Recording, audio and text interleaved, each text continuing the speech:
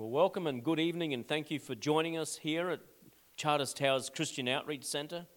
Whether you're listening on our podcast or here in the auditorium, I pray that the spiritual revelation would come to you as we look at the Word of God in relation to the day in which we live. The Bible is always relevant, and it is always more up to date than today's newspaper. The Spirit of God stirred the waters of Siloam as people were waiting in anticipation, wanting to be the first to jump in. Isn't that a good picture? Wanting to be the first to jump in.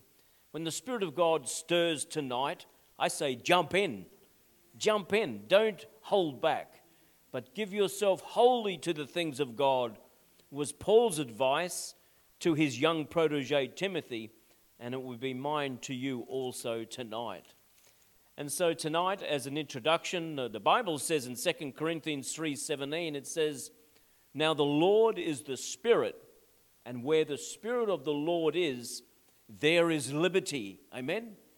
And liberty speaks of being set free, but it also speaks of staying free. Isn't that interesting? And so, however, even as believers in Christ, we have all experienced at points, even in our spiritual lives, freedoms and liberties somehow being lost, and things that prohibit growth or present us from fulfilling our ministry calling and frustrating ours and, more importantly, God's plans. That is, liberties being restricted. This can also happen to churches and ministries. And so the title of my message tonight is Regaining the Breath of Life. Who likes the sound of that?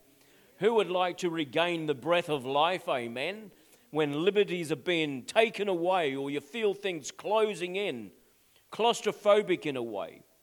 But to help illustrate, I'd like if you would turn in your Bibles to the book of Acts, chapter 16.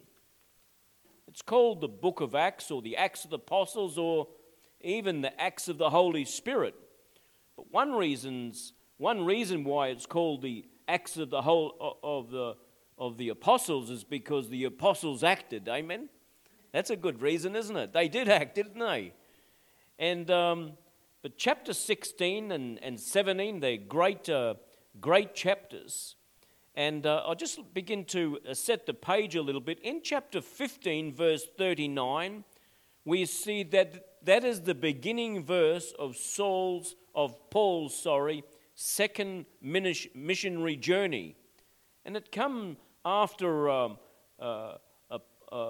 Paul and Barnabas parted ways, and not even in a friendly way at the time, but they had a disagreement. So even these mighty apostles had disagreements. So when disagreements come in church circles, know that it's quite ordinary and happens quite frequently. But Barnabas was determined to take with him a servant called John Mark, who had apparently let the team down. So Paul took Silas and was on his way. And so they were making their way across the country we now know as Turkey. And they were wanting to go into the region of Asia to begin to bring the gospel message into Asia. But the Bible says in verse 6 of chapter 16 that the Holy Spirit forbid them to go into the region of Asia. Isn't that amazing? And I'm thinking, well, nobody's gone in there before. Why can't I? You know, there is times and seasons to do things. And God at that period of time did not want Paul to take the great message of the gospel. He had another mission for him, and he didn't even know what it was. And so he made his way across to Troas, which is only kilometers away from the ancient city called Troy on the west coast of modern-day Turkey. And so in a dream that night, Paul saw a man, and in the vision, the man said, "Come over to Macedonia and help us." And I could imagine that Paul was excited as anything. The Holy Spirit prevented him from going into Asia. So by faith, he just says, well, I'll just keep going across till I hear from God. And hear from God he did. And wouldn't he have been excited? Because to come over to Macedonia was the first time the gospel would have been taken into Europe.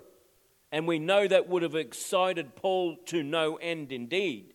And so they went across and they sailed across from Troy over to a township on the west coast there of Macedonia to a place called Neapolis. And from there he took about a 10-mile or 16-kilometre journey up to a nearby city, and we know it as Philippi. And that was, of course, a city named after Philip of Macedon, who was Alexander the Great's father. So it was steeped in history.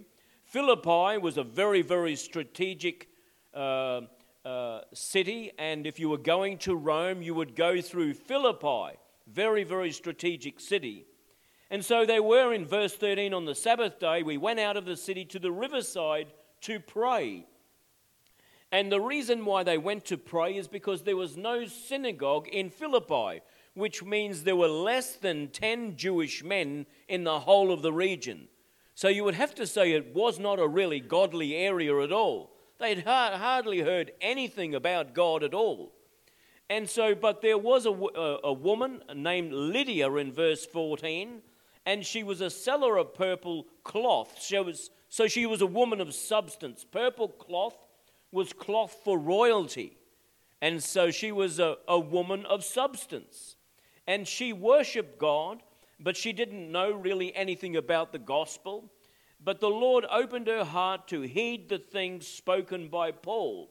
And so it just said spoken by Paul. Paul wasn't preaching, but he was just sharing a message of the gospel down near the river while they prayed.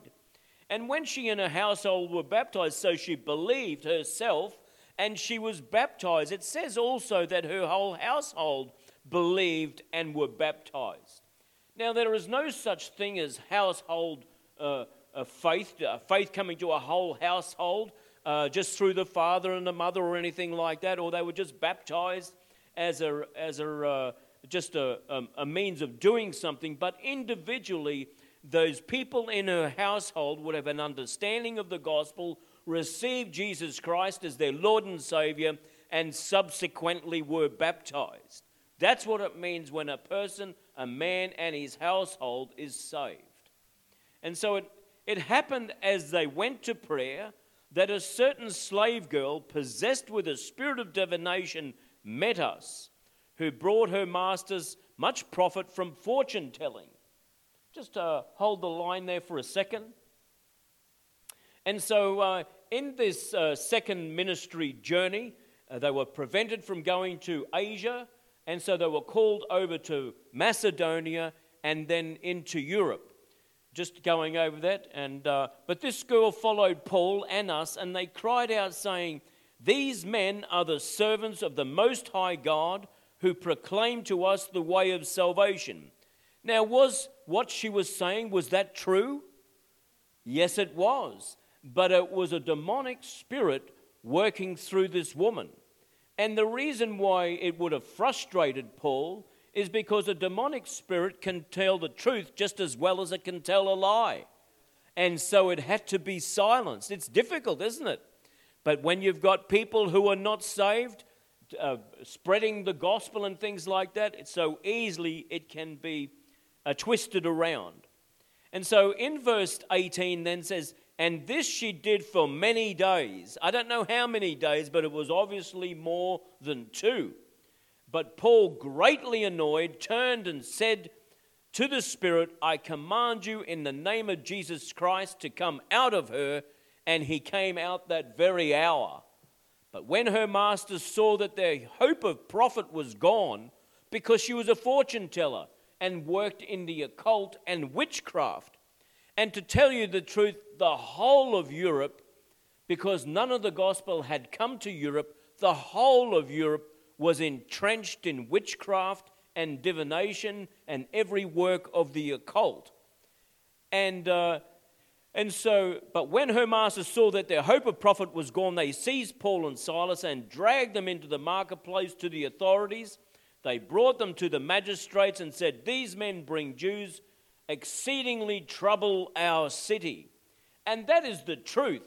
a gospel preacher will bring exceedingly great trouble to any city because it counteracts every culture on earth today. Every culture. People say, I've got my culture. But every natural culture across the face of the earth is opposed to Jesus' culture. It opposes Jesus' culture. Very, very, that's a strong thing to say in this woke society now, isn't it? Very, very strong. And today we see that the proclamation of the gospel attracts almost as much attention as it did 2,000 years ago, because there is a repaganization of the whole of the West again. We are living in amazing days. We are seeing things on our TV which we never would have dreamed of seeing 2 years ago. Amazing, isn't it? And so liberty speaks of being set free and staying free. However, even as believers in Christ, we have all experienced points, even in our spiritual lives, freedoms and liberties lost. And we are living in those days now of freedoms and liberties lost on many fronts. Things that prohibit growth or prevent us from filling our ministry and even the church itself. And so we see that there was no synagogue in the whole of the region. Lydia heard the gospel with great joy. Her and her family were saved. And so effective were they, in fact, accused of exceedingly troubling the city. And so what happens when people get saved in any situation? It will not be long before opposition would show its ugly head. Amen? It never is. And you can expect when you've had spiritual victories that opposition will come. When we've had great meetings on Sundays and things like that, Jules and I are always very, very wary of things that can occur. And because it means when you're taking or making ground for the kingdom of God, the enemy, while you're taking possession, the enemy is being dispossessed, and I can tell you it does not like it. Amen? Does not like it whatsoever. And so no sooner that people were being saved, that Satan begins to hinder the work. And this is a natural thing, and a mature Christian knows that these things will occur. When you see people getting saved, you have to be very, very much on your guard and expect a counterattack. And so this spirit of divination is literally in the Greek called the spirit of Python. Has anybody ever noticed that? And it is the only spirit in the whole of the Bible which is actually named. And so here we are, and it is the only reference in the New Testament. So Vine's reference calls it Puthon, but in fact, in the English, it is Python. In Greek mythology, it was the name of the Pythian serpent or dragon. Isn't it interesting? It's a serpent or dragon. And at the foot of Mount Parnassus, guarding the oracle of Delphi and slain by Apollo. This is that snake or serpent. Before Alexander the Great was given his great commission to be conqueror of the then known world, he visited the oracle at Delphi himself and received prophetic words from a demonic spirit. And this demonic spirit was in the heart of Greece and dictated everything to the whole of not just a region, not just here at Philippi, but the whole of Greece, and in fact really had influence over the whole Roman Empire. When Paul confronted this spirit of divination or spirit of Python, he was dealing with no little baby spirit. It was a principality over just about the whole of the Roman Empire. And when we read this, we gloss over it. He says, there's just a slave girl with a spirit of divination. But we are talking about a major principality and stronghold over a whole nation. This was not a small thing. And so this the name was transferred then because Apollo in mythology slew this snake or serpent. And so himself later the word applied to diviners or soothsayers regarded as inspired by Apollo himself. You see the demonic foundation here, and it was right across the Roman Empire. And since demons are the agents inspiring idolatry, in 1 Corinthians 10:20, the young woman in Acts 16:16 was possessed by a demon, instigating the occult of Apollo, and thus had a spirit of divination or python. And so the python or serpent represents demonic power. We don't like to talk about it in church circles much anymore. They used to 30 years ago, but not so much. Probably because to a lot of people it became a focus or a major distraction, when our major focus should be on the Lord Jesus Christ, who is all-powerful. And so because it was taken to an extreme, people dropped off all teaching whatsoever about demonic strongholds and exorcising of demonic spirits. In fact, most Christians don't even believe they really exist or know how to confront it when they're dealing with them. But we deal with demonic spirits, whether you know it or not, in the workplace. We deal with it all the time in church circles, because sometimes, like Jesus said to Peter, you do not know what spirit you are of. Remember?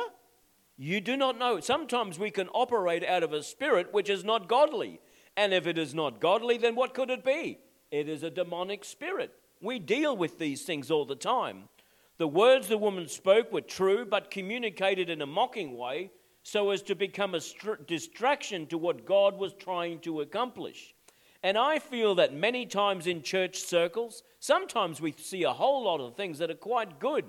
But if they are a distraction to what God is doing in a meeting, it is a spirit that is not of God. We don't like to acknowledge that, but that is exactly what it is. And I have seen it operate even in this place over the years. Very clearly, even as a visiting ministry, I have seen spirits operate here very, very innocently. Oh, it can work. It can work, and it will use anybody. And so the words the woman spoke were true. But in verse 18, this went on for many days. So Paul would have discerned in a moment in time that that was a demonic spirit. He didn't need days and days to work it out. And when you become learned or aware or show spiritual discernment, you too can often detect the spirit within a very, very short space of time. And Paul would have discerned that in the slave girl, I would have thought within a moment in time.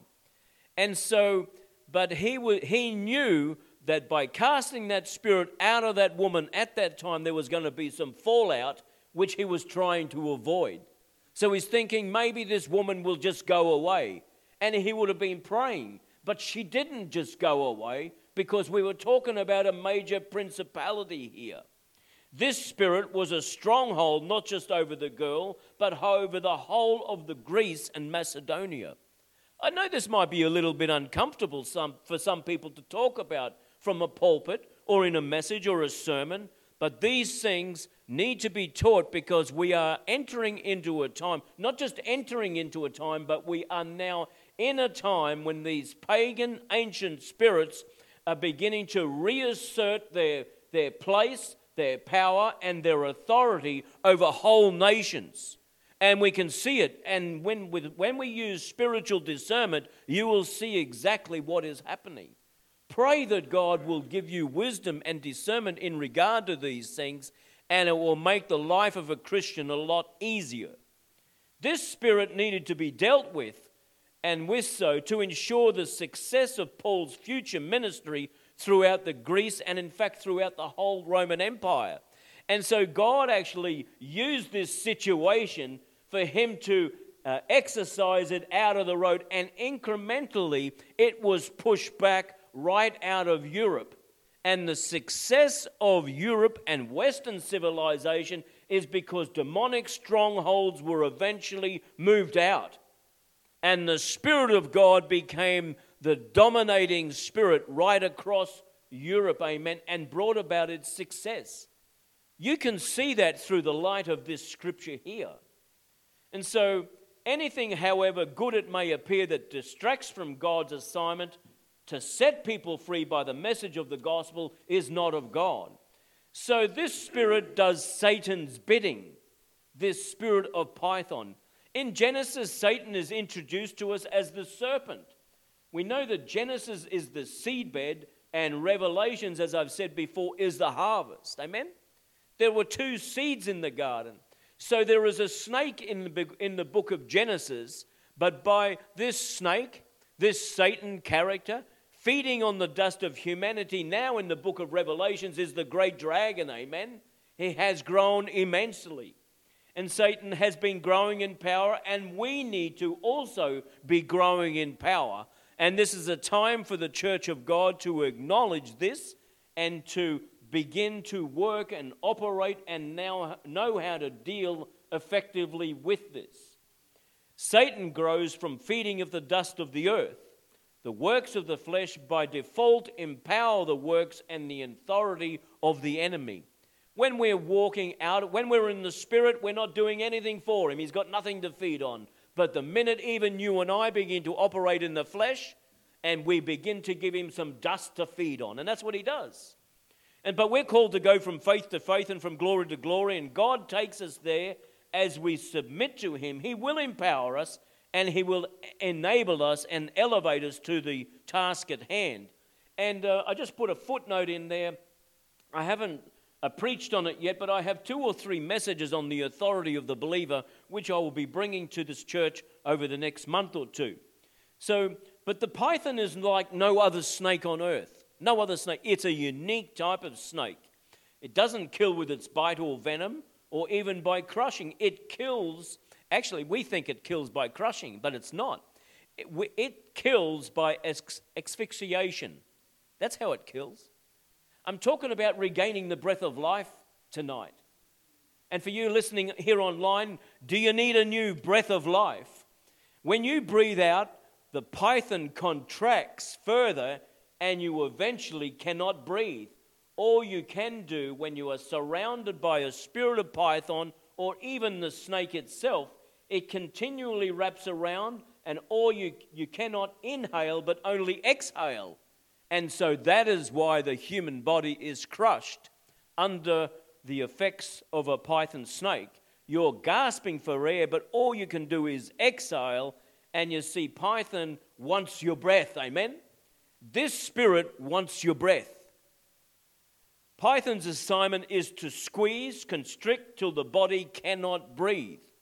Sometimes we start out on an adventure. We've got huge amounts of resources. We've got huge amounts of energy, bucket loads and bus loads of excitement. But somehow things begin to tighten and we feel the breath of that vision begin to be, in a way, for want of a better way, to be crushed.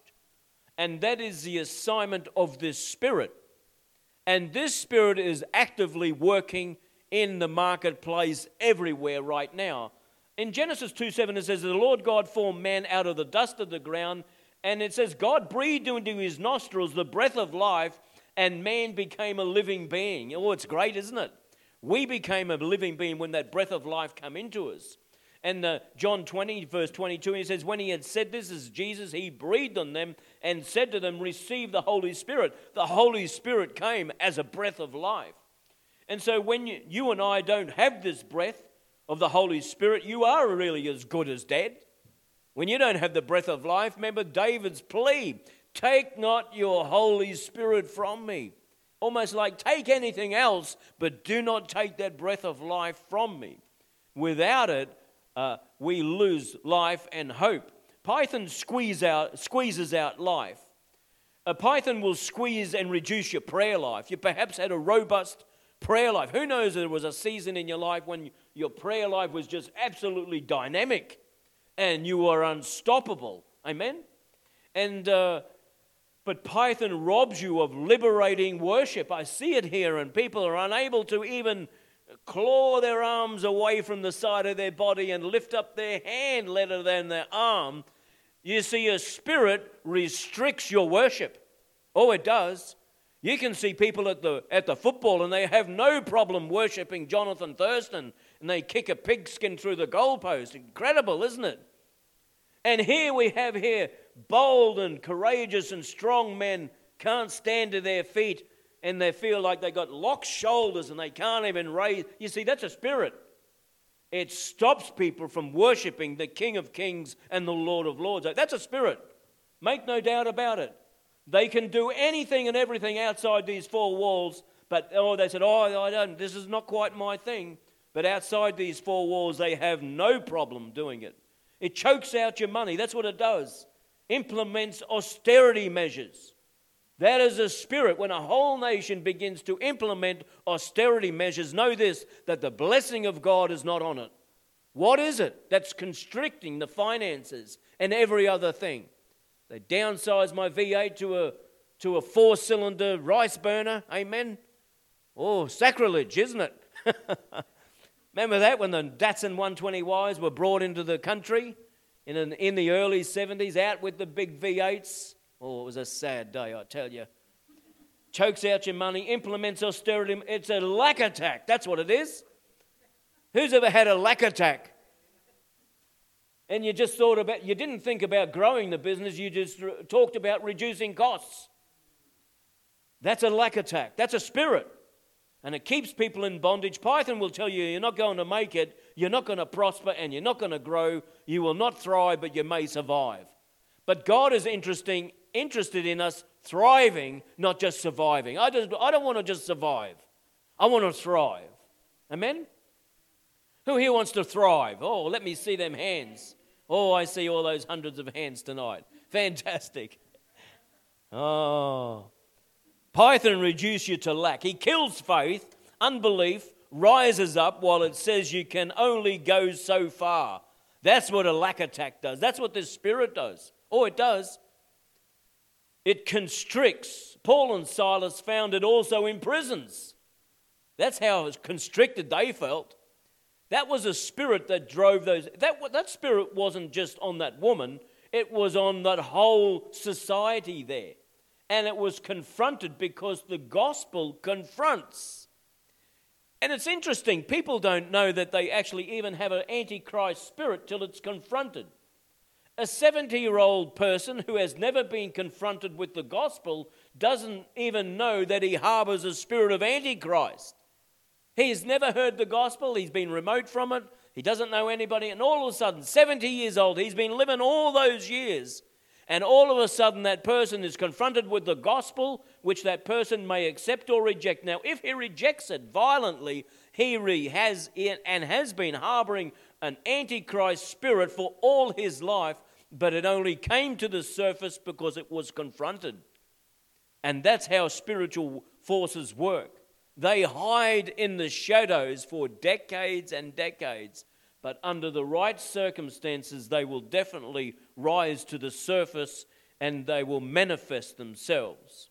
It says, stay where you are and don't dare take on new territory. That's what it does. It says to a pastor, don't you dare step out of these four walls and try to make this church grow. It says to the pastor, don't you be too radical. You stay behind that pulpit. Don't you dance, don't you quote too much scripture, and don't come out from behind that. You stay there now.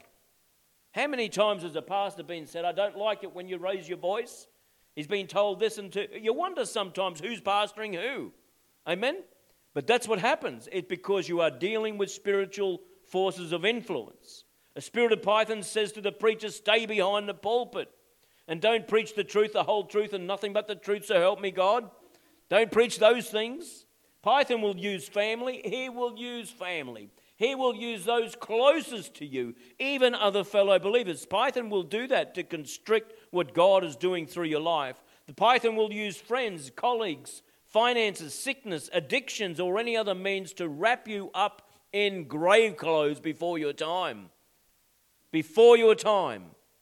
Bullying in the school ground or playground is really a tool of Python to kill great expectations of blessing and stops potential being fulfilled in young people today. It's an intimidating spirit that tries to shut people down. It's interesting to note that elephants are trained to be restrained soon after birth. And there's wisdom in that because they weigh about 3 tons and they need to be constrained and But think about this, a chain hooked to a block of concrete under the earth is attached to its leg while it's such a little tiny elephant. And they train it. This little elephant will pull and strain and resist and reject that bondage, even to the point of cutting and scraping its leg on the chain till it bleeds and then finally gives up. It's trained while it is very, very young. But at some point in time, the spirit of that animal is broken and it gives up and accepts the bondage for its life. It's true, isn't it? Think about this now applied to the human character. That animal then can be tied with a small rope and led around without resistance. Who's ever gone to the circus and seen a tiny little rope around a 3-ton elephant and it just stands there? And you think, how does that? What a stupid animal. But an elephant is they even say today he's got a memory like an elephant. They say that, don't they? We ask ourselves, how can a 3-ton elephant be held with such a small rope? If only it knew its power, if only it knew its potential, and that beautiful animal has accepted its bondage of limitation. You see, if you've been hit, if your spirit's been broken long enough by the influence of these spiritual forces of darkness, you accept limitation on your own life. We accept limitation on our own Christian life. And we say, oh, that's my lot. It's not a lot, but that's my lot. Fleas too can be trained by putting a lid on the jar. I heard this 35 years ago. I heard this, how to train fleas. You can put a whole heap of fleas in a jar and they're jumping and they can clear that jar. Who knows a flea can just jump? It's amazing. You put a lid on that jar and those fleas will hit the lid, hit the lid, hit the lid, hit the lid, hit the lid, hit the lid, hit the lid, and they get sick of it. They get headache. And then they start falling short of the lid and they learn to jump only this high. And you can take the lid off and those fleas have been trained not to jump higher than that lid that's been removed. Amazing, isn't it? You can train fleas. If you can train fleas, well, you can train us. Amen? Limitations are put on us all the time. And if your spirit has been broken, you begin to accept those limitations. But I say that greater is he who is within me than he who is in the world. Amen? There are situations and circumstances that come around even church life and it tries to put limitation on you. And I accept that. I pray that this place is going to be full to overflowing. Amen? But there is limitations coming about because we've had some good successes. We've seen people get born again. We've seen people get saved. We've seen high teas and bacon, beef and blokes breakfast. We've seen many. In that morning, 7 souls got saved at that bacon, beef and blokes breakfast. 7 souls. Amen? And then something happened and you can feel it. And you think, oh, what was that? And there's a heaviness begins to creep in. What is it? Do people begin to lose interest? It's a spirit, see? It tries to snuff out what God wants to do. And I believe for God to move in this region, we got to be more resilient in the realm of the spirit. And Christians need to learn what it is to operate in the realm of the spirit. And we have lost, by and large, the Christian community and the body of Christ. It's lost its ability to be able to war in the spirit. But you can learn the ways of the Spirit. And I pray that you keep coming. Keep coming to the prayer meetings. And keep coming and reading about it and learning about it and operating in it. And when you see heaviness come, you see limitation creep in, it creeps into your mindset. You can do something about it, amen? And Paul here and Silas exactly did it. And they got rid of that spirit. They got rid of it. There were consequences, and that's why Paul didn't want to do it straight away. He knew there was going to be some fallout. And in ministry, you have to make some tough calls, which a lot of people will never understand. Sometimes a pastor's got to make a decision, and they said, we've done this and done this. We've always done it like this, but there is a change. But the pastor with discernment will know what's going on in the realm of the Spirit. He will make changes which sometimes very few people will understand. And so there is often fallout, but you have to weigh up the cost and know in whom you have believed. I asked you today, my question is what bondage of limitation have you accepted? And we all have them. We all have them. What area in your life has had the breath of life squeezed out and faith that moves mountains, you say, oh, well, that's just for somebody else. You knew at times when you've raised up and moved mountains by your prayer, and you knew God answered your prayer. Call to me and I will answer you and show you great and mighty things which you do not know. Or Jesus said, speak to the mountain, be thou removed. And who does not, and who believes in his heart and believes the things that he says will surely, it says it will surely come to pass. Exactly what it says. I haven't come here tonight to tell you of the problem of unseen forces, because we know that we wrestle not against flesh and blood, said 2 Corinthians. But there are things that have restricted your potential in God and from reaching the destiny that is promised, and it seems elusive.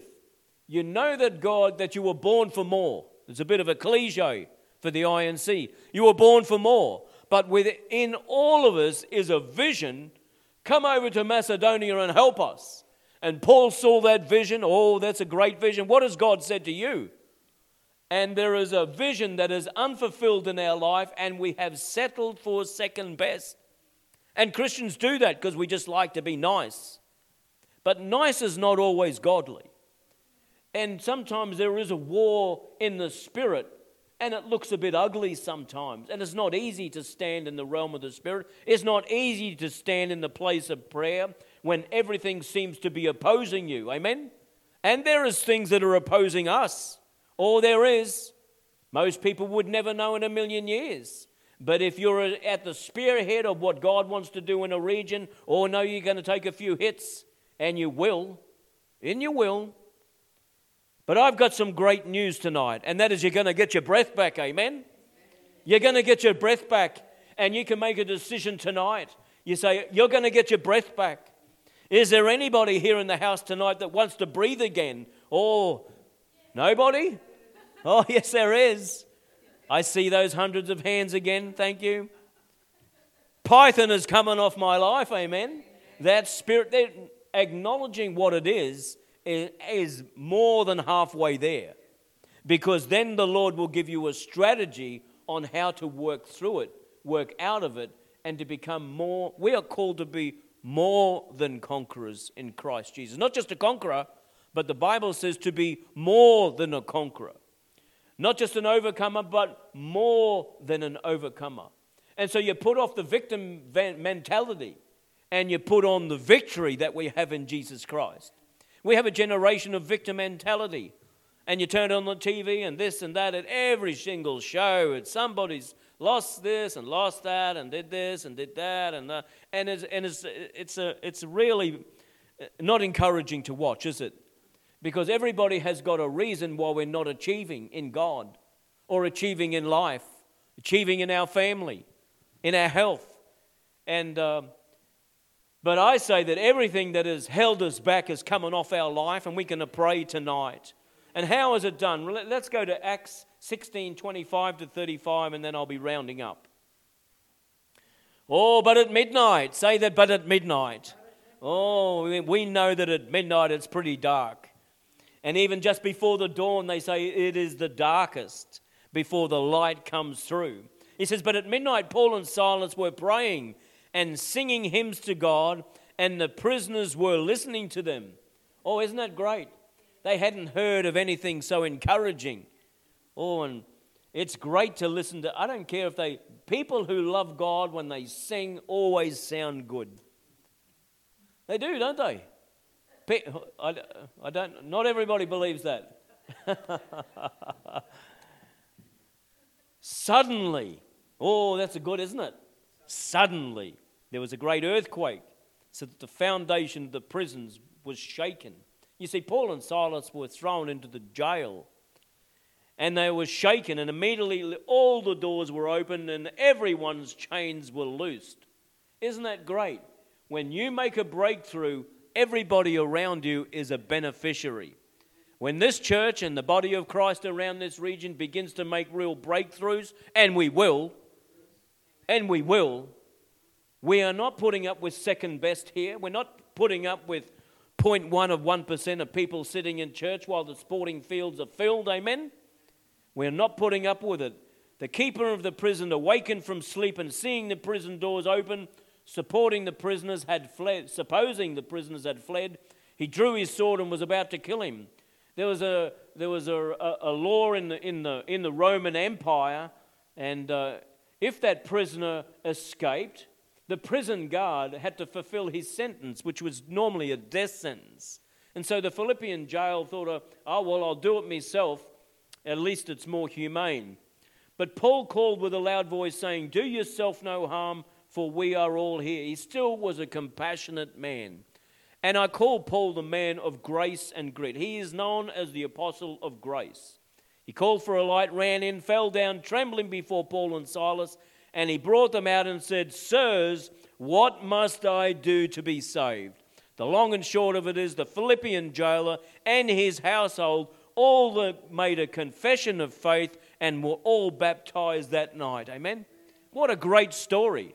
And even they had their honeymoon period when they came into Philippi, and Lydia and the household got saved, and others were touched by the Spirit of God. Wonderful. Then they were in prison. They did the work of the ministry. There were signs and wonders. There was miracles. They drove out that demonic spirit out of that slave girl. They paid the price. They knew there was going to be fallout, but God still turned it out for good.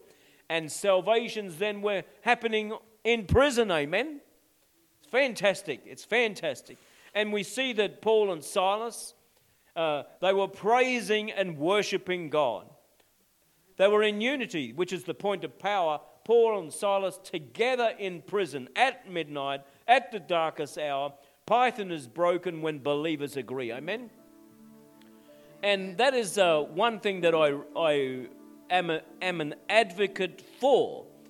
I believe in spiritual warfare, and I've done plenty of it, and I've seen massive breakthroughs. Massive breakthroughs. Not the sort of thing you talk to about from the pulpit, but if you'd like to hear some great stories, talk to me later. The other thing is prayer. It's a great thing. Great thing to come to you. John Wesley said, it seems like nothing can be accomplished on earth unless a man pray to God. Amen? Nothing. And so we see that there is an opposition in the spirit realm, and the devil doesn't like you to pray. He does not like you to pray. It says, while they were praying, this demoniac rocked up. And I want to say, you don't have to go looking for demons, because when you begin to do the work of God, they have a way of showing up. They have a way of showing up. And I've confronted heaps of them over the years. The other thing is, too, in the midst of all that, they were worshippers. Amen? And this is how I fight my battles is one of those songs. And one of the greatest weapons of the church, and that's why I encourage everybody. I don't care if you've got a voice, no voice. I don't care if you can sing, you can't sing. If you can stand to your feet, you can raise your hand to the air and just begin to praise God with everything. You'll get the biggest breakthrough for yourself. Amen? You will make a breakthrough. And there they were in the midst of in the midnight hour in prison, and they were worshiping God. Surely if Paul and Silas can do it while they're in prison, surely we can do it in the house of God. Circumstances do not dictate the circumference of your life. Your faith does. Your faith does. You are not dictated to by the circumstances of your life. The result, the earth was moved. There was an earthquake.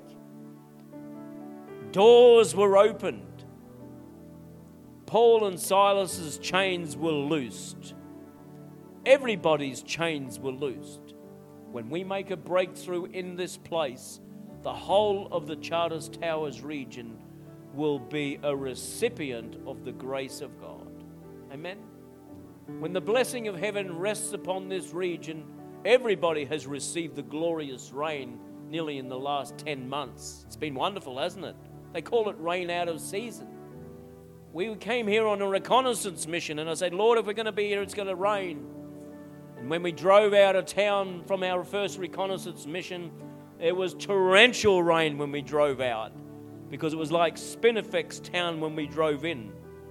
They were blessed by the jailer. The city's magistrates were humbly opened up the doors for them. And the local body of believers saw the power of God in action and were encouraged. I pray, stand to your feet now, if you can, or you're comfortable to do so. Father, in the name of Jesus, I bring this word before you, Father, to your people. And I pray, Lord God, in this hour in which we live, when, Father, there is a re-emergence of paganism, Lord, right across the West again, Father, in every form, Father God, through our schools and our education system, community ceremonies, Father God, and paganism, Father, has raised its ugly head. Father, in the name of Jesus, we stand against, Father, the tide, Father God, of the demonic influence across the earth, and in particular over this region of Charters Towers. In Jesus' name, if you're listening online, say, whatever region that you're in, begin to declare the goodness of God in the land of the living. Declare the lordship of Jesus Christ over the spirit realm, over your home, over your life, over your marriage, over your finances. Let the breath of God come into it again. And say, Father, I can breathe, Father God, in Jesus' name. Reinvigorate the vision that you give to me, Father. And I pray the breath of God, Father God, I break every demonic stronghold, every spirit of python in the name of Jesus. I command it to back off and make room for a move of the Spirit of God in Jesus' name. No longer will I tolerate, Father God, asphyxiation. I pray, Father, let the breath of God come into your situation now. Come into your marriage, come into your finances. And Father, we pray, Lord, for this region of Charters Towers.